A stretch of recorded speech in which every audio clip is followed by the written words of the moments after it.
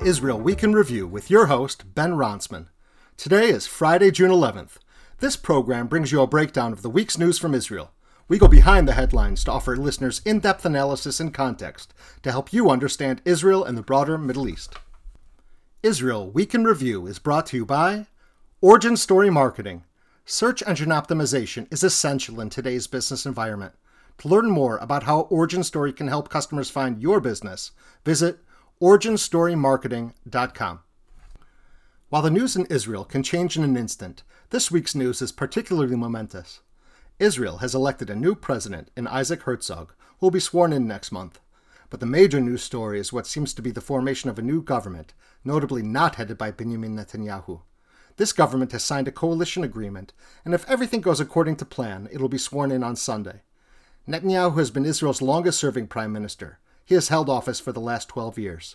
He also held office for 3 years in the late 1990s. Even his enemies concede that Netanyahu is a man of prodigious intelligence and political talents. He's responsible for unprecedented diplomatic achievements, most notably the signing of the Abraham Accords.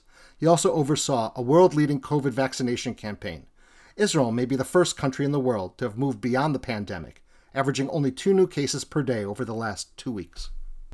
However, Netanyahu has been a highly controversial figure.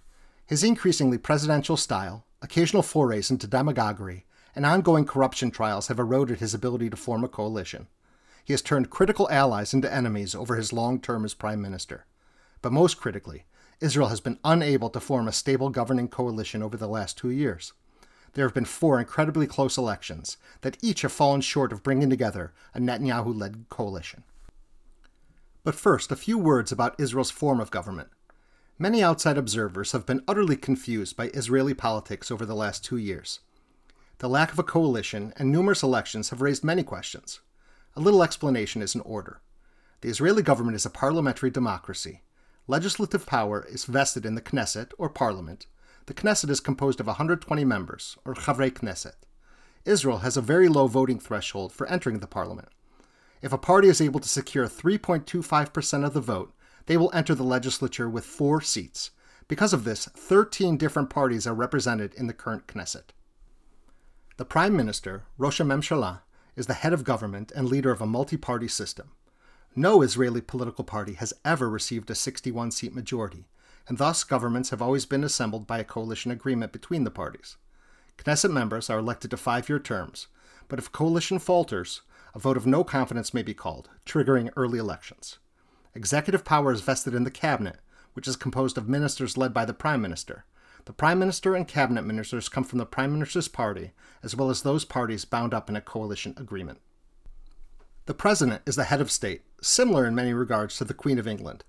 Israeli presidents are expected to be apolitical unifying figures. The presidency is largely a ceremonial role that includes signing legislation passed by the Knesset, ceremonially appointing the prime minister, confirming international treaties, confirming the credentials of ambassadors, and the like. However, there is one official function of the presidency that may be especially relevant in today's Israel. The president is the only public official with the ability to pardon prisoners or commute sentences. With a number of Benjamin Netanyahu's corruption cases winding their way through Israeli courts, this power may become particularly relevant. Lastly, the judicial system is an independent branch of government and includes both the secular and religious court systems. The secular court system regulates most aspects of life in Israel, with the exception of some issues of family law, mostly marriages and divorce. To that end, rabbinical, Sharia, and canonical courts of various Christian denominations conduct marriages and divorces that are then recognized by the civil authorities. Like every other nation in the Middle East, Israel does not have civil marriage. That being said, marriages between people of different religions and same-sex marriages conducted in other countries are recognized by the Israeli civil authorities as legal marriages. The Israeli court system consists of 3 tiers. These include magistrate courts, district courts, and the Supreme Court. The Supreme Court is the highest court in Israel and has ultimate appellate jurisdiction. The court can rule on the legality of decisions made by state authorities, local and municipal authorities, and direct challenges to the constitutionality of laws enacted by the Knesset. Obviously, the details of these arrangements are complex. I'm only giving a cursory overview here. The Israeli government, its basic laws, and constitution may be the subject of future episodes. Now back to Israeli presidential elections. Isaac Yitzhak Herzog has been elected and will be sworn in next month to replace Reuven Rivlin, who is completing his 7-year term. But who is Isaac Herzog? Well, in a country famous for its informality and lack of decorum, Isaac Herzog, nicknamed Bougie, is something akin to Israeli royalty. Herzog's father was himself a former Israeli president, a noted representative to the United Nations, British intelligence officer during World War II, veteran of the Israeli Defense Forces, attaining the rank of Major General, and founder of one of Israel's largest law firms. His grandfather, Rabbi Yitzchak Halevi Herzog, was the first chief rabbi of Ireland, Ashkenazi chief rabbi of the British Mandate of Palestine, and first Ashkenazi chief rabbi of the State of Israel. Moreover, his uncle was the noted Israeli diplomat, politician, and scholar Abba Evan. President Isaac Herzog recently completed a term as head of the Jewish Agency for Israel, a quasi-governmental organization tasked with Israeli outreach to global Jewry. Before that, he was head of Israel's Labor Party, the party of his father as well as many of the original founders of Israel, such as Ben-Gurion, Golda Meir, Shimon Peres, and Levi Eshkol. He also worked as an attorney at Herzog, Fox & Naaman, the law firm founded by his father. Temperamentally, Herzog is known for his placid demeanor and penchant for negotiation and compromise. Despite his association with the Labor Party, he maintains close ties to the religious Zionist world. Most observers view his election as a consensus choice and someone with the ability to serve apolitically and diplomatically. In this era of contentious politics, it is widely expected that he will serve as a unifying figure. But the big story in Israeli politics is the announcement of a new coalition government headed by Naftali Bennett. This coalition government would notably unseat long-serving Prime Minister Benjamin Netanyahu, whose right-wing coalition was unable to reach the 61-seat threshold in 4 elections over 2 years. The Change Coalition, as it is being dubbed, is composed of 8 widely disparate political parties, ranging from the right-wing, center, left-wing, and notably for the first time, an Arab and Islamic party. They have announced a razor-thin 61-seat coalition. These parties have widely divergent political positions. Indeed, the main unifying position is an opposition to another Netanyahu government and resistance to sending the country to a destabilizing 5th election in 2 years. Let's take a look at some of the personalities, parties, and positions in the Change bloc.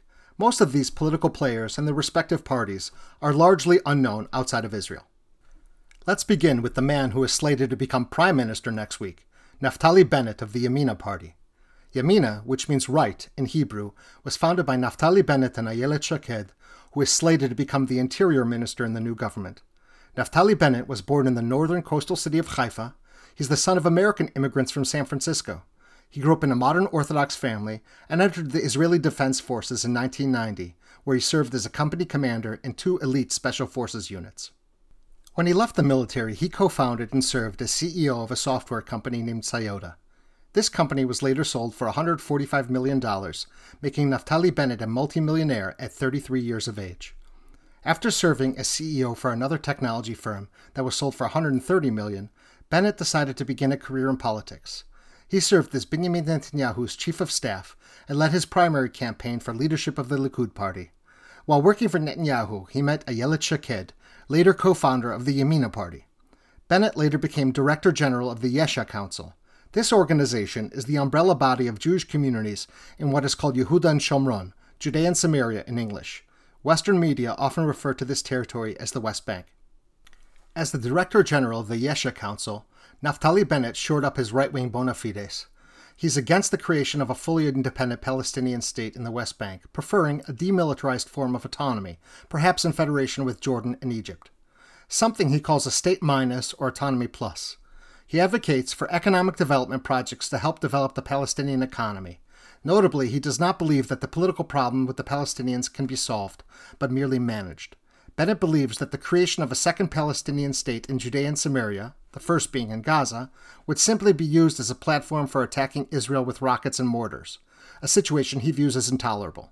He views the Israeli withdrawal from Gaza and the creation of a Hamas terror state there as merely a harbinger of what would happen if Israel withdrew from Judea and Samaria. Moreover, these territories occupy strategically high ground that overlook the coastal plain of Israel where most Israelis live.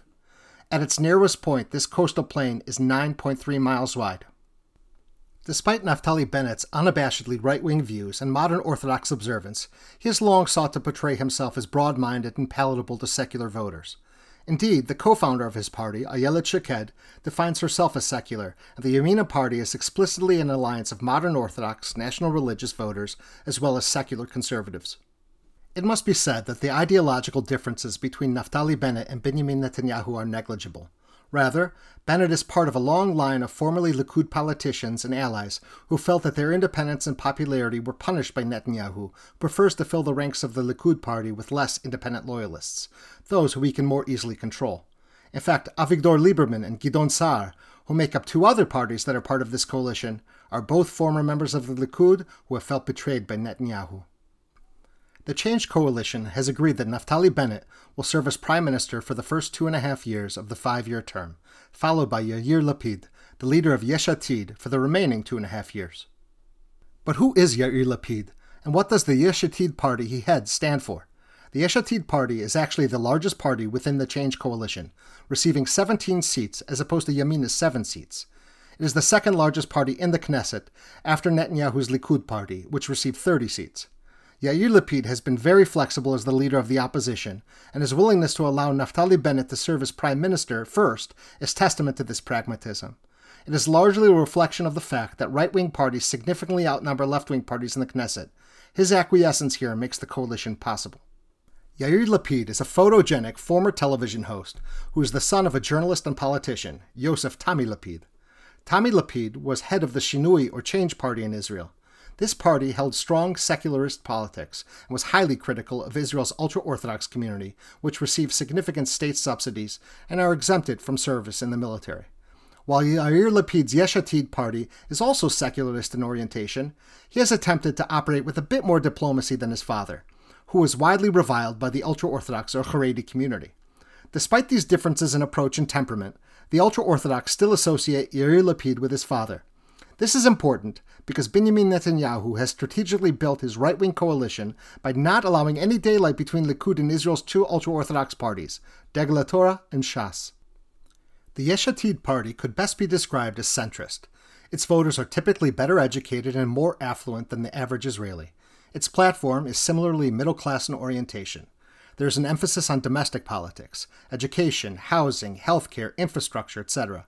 One of its main issues is to end the state subsidies for the ultra-Orthodox community, which allow large numbers of working-age men to stay out of the workforce and study Torah full-time. It also seeks to lessen the military burden on the middle class by drafting ultra-Orthodox Israelis to serve in the military. Currently, ultra-Orthodox men are able to avoid military service. The party also seeks to enhance the secular education standards in this community, particularly the study of English and mathematics. It's believed that competency in these disciplines will make integration into the workforce easier. Other issues like defending the Supreme Court as a bulwark of democracy, anti-corruption efforts, and a commitment to the principle of 2 states for 2 peoples are major platforms of the party. Another right-wing party in the coalition is Yisrael Beitenu, or Israel is Our Home. This party's voters are mostly composed of Russian-speaking immigrants from the former Soviet Union. It is headed by Avigdor Lieberman. Russian-Israeli voters tend to be ardent secularists who bristle at what they perceive as religious coercion. Despite their secular and somewhat socially liberal orientation, Yisrael Beitenu is considered hawkish on security matters. It is broadly supportive of a strong Israeli military and a security policy based on initiative and preemptive action. Nonetheless, this hawkishness is quite pragmatic and not ideological. There is a commitment to a comprehensive regional agreement and an exchange of land and populations, if, and this is a big if, security guarantees are established. The Yisrael Beitenu party received 7 seats in the elections. Interestingly, Avigdor Lieberman also once served as Director General of the Likud and Director General of the Prime Minister's office during Benjamin Netanyahu's first stint as Prime Minister. Later, he served as head of Yisrael Beitenu, but ran a joint campaign with Netanyahu's Likud. Famously, Lieberman and Netanyahu had a dramatic falling out in 2018. The issues largely revolved around Lieberman being sidelined as defense minister by Netanyahu, and Netanyahu's acquiescence to virtually all ultra-Orthodox demands. Yisrael Beitenu's departure from the coalition precipitated the last 2 years of political instability. Since that time, Avigdor Lieberman has been a harsh critic of Netanyahu, vowing to never join a coalition government with him again as long as Netanyahu included the ultra-Orthodox parties.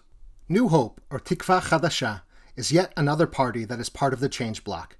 Like Bennett, Shaked, and Lieberman, its leader, Gidon Saar, is a former member of the Likud and Netanyahu ally that feels alienated and aggrieved by his former boss.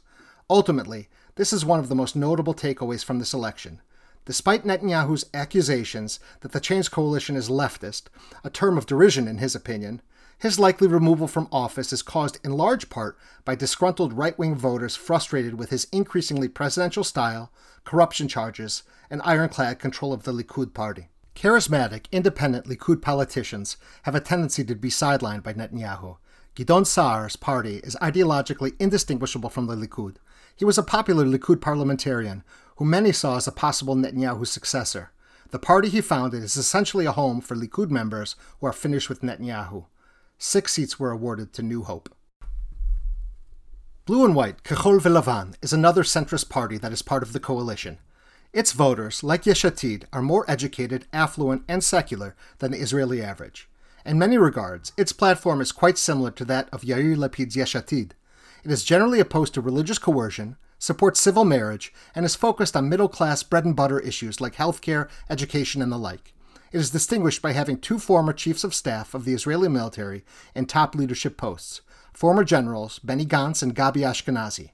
Blue and White had joined together with Yesh Atid at one time. However, at the outset of the COVID crisis, its leader, Benny Gantz, left Yesh Atid and joined Netanyahu's coalition, where he was ostensibly awarded a second rotation as prime minister. In short order, Netanyahu reneged on his agreement, triggering new elections. Gantz has expressed remorse for joining with Netanyahu, telling the Israeli public that he did so only because he thought that the country needed stability to deal with the COVID pandemic. He has vowed to never trust Netanyahu again. Once again, a number of politicians and parties in Israel are former Netanyahu allies. They have just made the decision that it is no longer advantageous to partner with him anymore. In his most recent 12-year term and 3 earlier years, from 96 to 99, Netanyahu has burned a lot of bridges and made many political enemies. So Yamina, Yisrael Beitenu, and New Hope are full-fledged members of the Israeli right. Yesh Atid and Blue and White can be characterized as centrist, with highly respectable security credentials. Between them, there are 45 votes. However, that doesn't get us to the magic number of 61. The remainder of the Change Coalition is composed of 2 left-wing parties and 1 Arab and Islamic party. Let's take a look at them. The Labour Party is one of the constituent parties of the Change Coalition. This party was at one time the most dominant party in Israeli politics. In fact, it was the party of Israel's founders and was in power from Israel's independence in 1948 until 1977 when Menachem Begin and the Likud were elected for the first time. David Ben-Gurion, Golda Meir, Yitzhak Rabin, Shimon Peres, and Levi Eshkol were all Laborites, and its social democratic vision formed Israel during its first 30 years. But today's Labour Party is not your father's Labour Party. After the disastrous collapse of the Oslo Accords and descent into the Second Intifada, Israeli voters could not disassociate this failure from the party most closely associated with it. The Israeli disenchantment with Oslo caused a significant collapse of the Israeli left. The party has been on a downward spiral since. Moreover, the social democratic ethos that guided Israel's founding generation is no longer in vogue. Israel, as the startup nation and economic liberalization, are far more popular today. Where do these voters go? Well, many of them moved over to Yesh Atid and Blue and White. Today's centrist parties are the home of broadly liberal, middle-class Israel. After a parade of different party leaders, being replaced each time the party suffered an electoral loss, it was projected by many pollsters that Labour might not even reach the electoral threshold to enter the Knesset, a stunning decline from its one-time role as Israel's most dominant founding party. In January of 2021, a former journalist and left-wing opinion columnist named Merav Michaeli was elected party leader.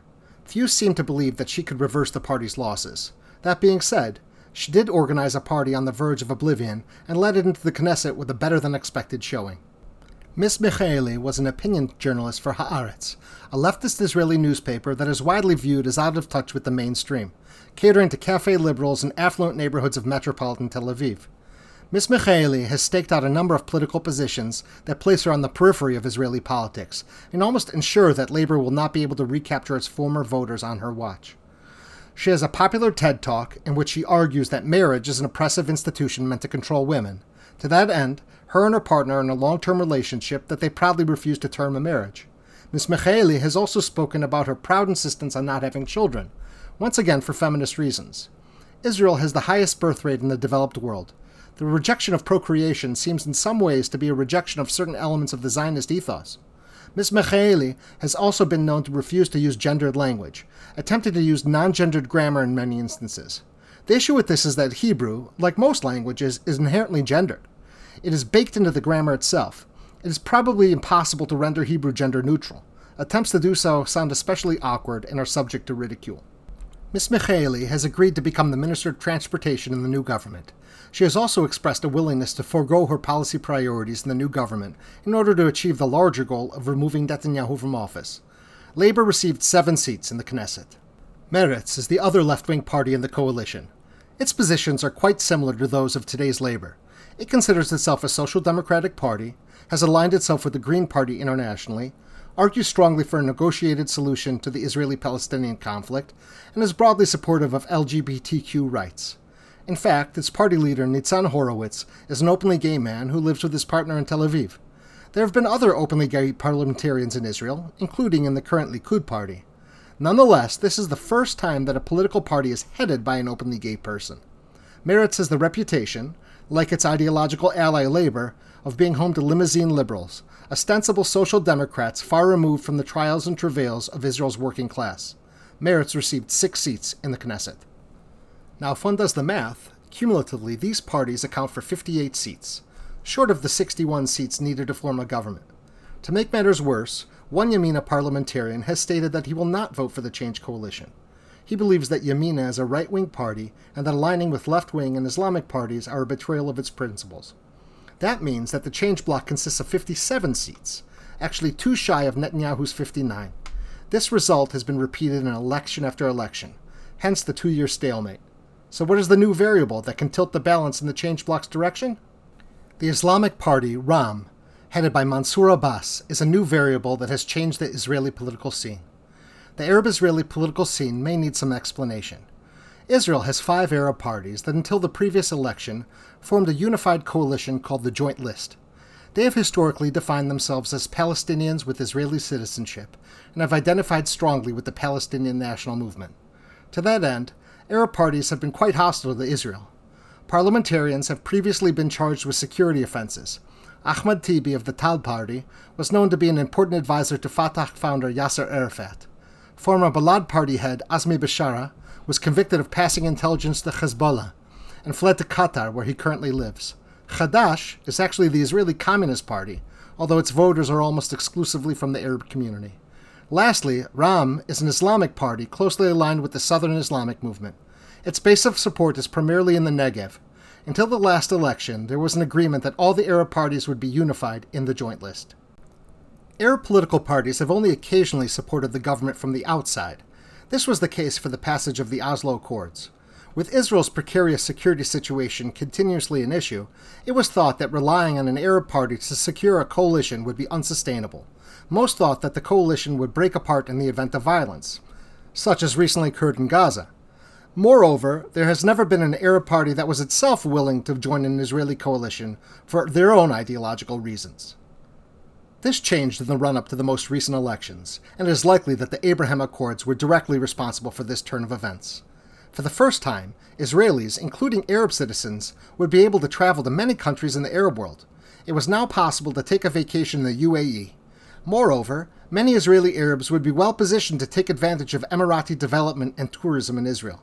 While the rest of the Arab Joint List held to the Palestinian position that expressed disapproval of normalization with countries in the Arab world, Ram wanted to benefit from it. They broke from the Joint List of Arab parties and expressed willingness to partner with any coalition, whether led by Netanyahu or not. In fact, it was Benjamin Netanyahu who legitimized partnering with Ram. He clearly expressed an interest in partnering with the Islamic Party in order to form a governing coalition. This stamp of approval, from the country's most dominant right-wing Politico, gave the Change coalition the legitimacy to include Ram in its government. Ram expressed the desire to forego broader Israeli-Palestinian issues and deal with issues that were of importance to its community. This included the need for investment in infrastructure in Arab cities, towns, and neighborhoods. It also included calls for more law and order and an increased police presence in Arab communities. These communities had been experiencing increasing crime and lawlessness. Additionally, Ram sought the legalization of a number of Bedouin settlements in the Negev Desert and the building of infrastructure in these encampments, making these nomadic encampments recognized and permanent. Netanyahu had in principle agreed to all of these demands by Ram. However, he was unable to bring Ram into his coalition government because the religious Zionist party, an ultra-nationalist and even extremist party, refused to form a coalition government dependent on an Arab and Islamic party. The choice was between religious Zionists' 6 seats or Ram's 4 seats. Either way, without both parties, Netanyahu's coalition would never reach the threshold of 61. The previous week has seen desperate attempts to break up the change bloc by Netanyahu's bloc. Netanyahu has declared the coalition utterly illegitimate because the prime minister is coming from a party that only has 7 seats in the Knesset. There has also been significant pressure exerted on Yamina's parliamentarians. Many right-wing Yamina voters are very hesitant to join the coalition, including Meretz, Labour, and Ram. In fact, this pressure did produce a small victory of sorts. One Yamina parliamentarian has officially stated that he will vote against the coalition, giving it the slimmest of margins, 61. It seems that additional defections are not forthcoming, although this tactic will be used until the government is sworn in. Netanyahu has vowed to stay on as Likud leader and the head of the opposition. From that position, he will almost certainly seek to exacerbate tensions in the Change Coalition. If he is able to dislodge a mere 2 seats from the Change Coalition, the Change government will fall. The question remains, will the Change Coalition be able to transcend the enormous ideological differences contained within it? Early polling indicates that a majority of Israelis prefer the Change Coalition to heading back to 5th elections. However, polling also indicates that most Israelis don't believe that the Change Coalition will be durable and able to govern for long. For their part, this coalition will require all parties to compromise a great deal. All parties will have to forego many of their signature programs and positions. There will be an emphasis on economic issues, education, transportation, infrastructure, governmental reform, etc. Will the Change Coalition be able to bring in other parties from the Netanyahu-led coalition? Or will the Change Coalition break apart, perhaps with a bit of pushing from Netanyahu? These questions remain unanswered for the time being. There is only one certainty. The Israeli political scene will be anything but boring. Never a dull moment in Israel. Stay tuned.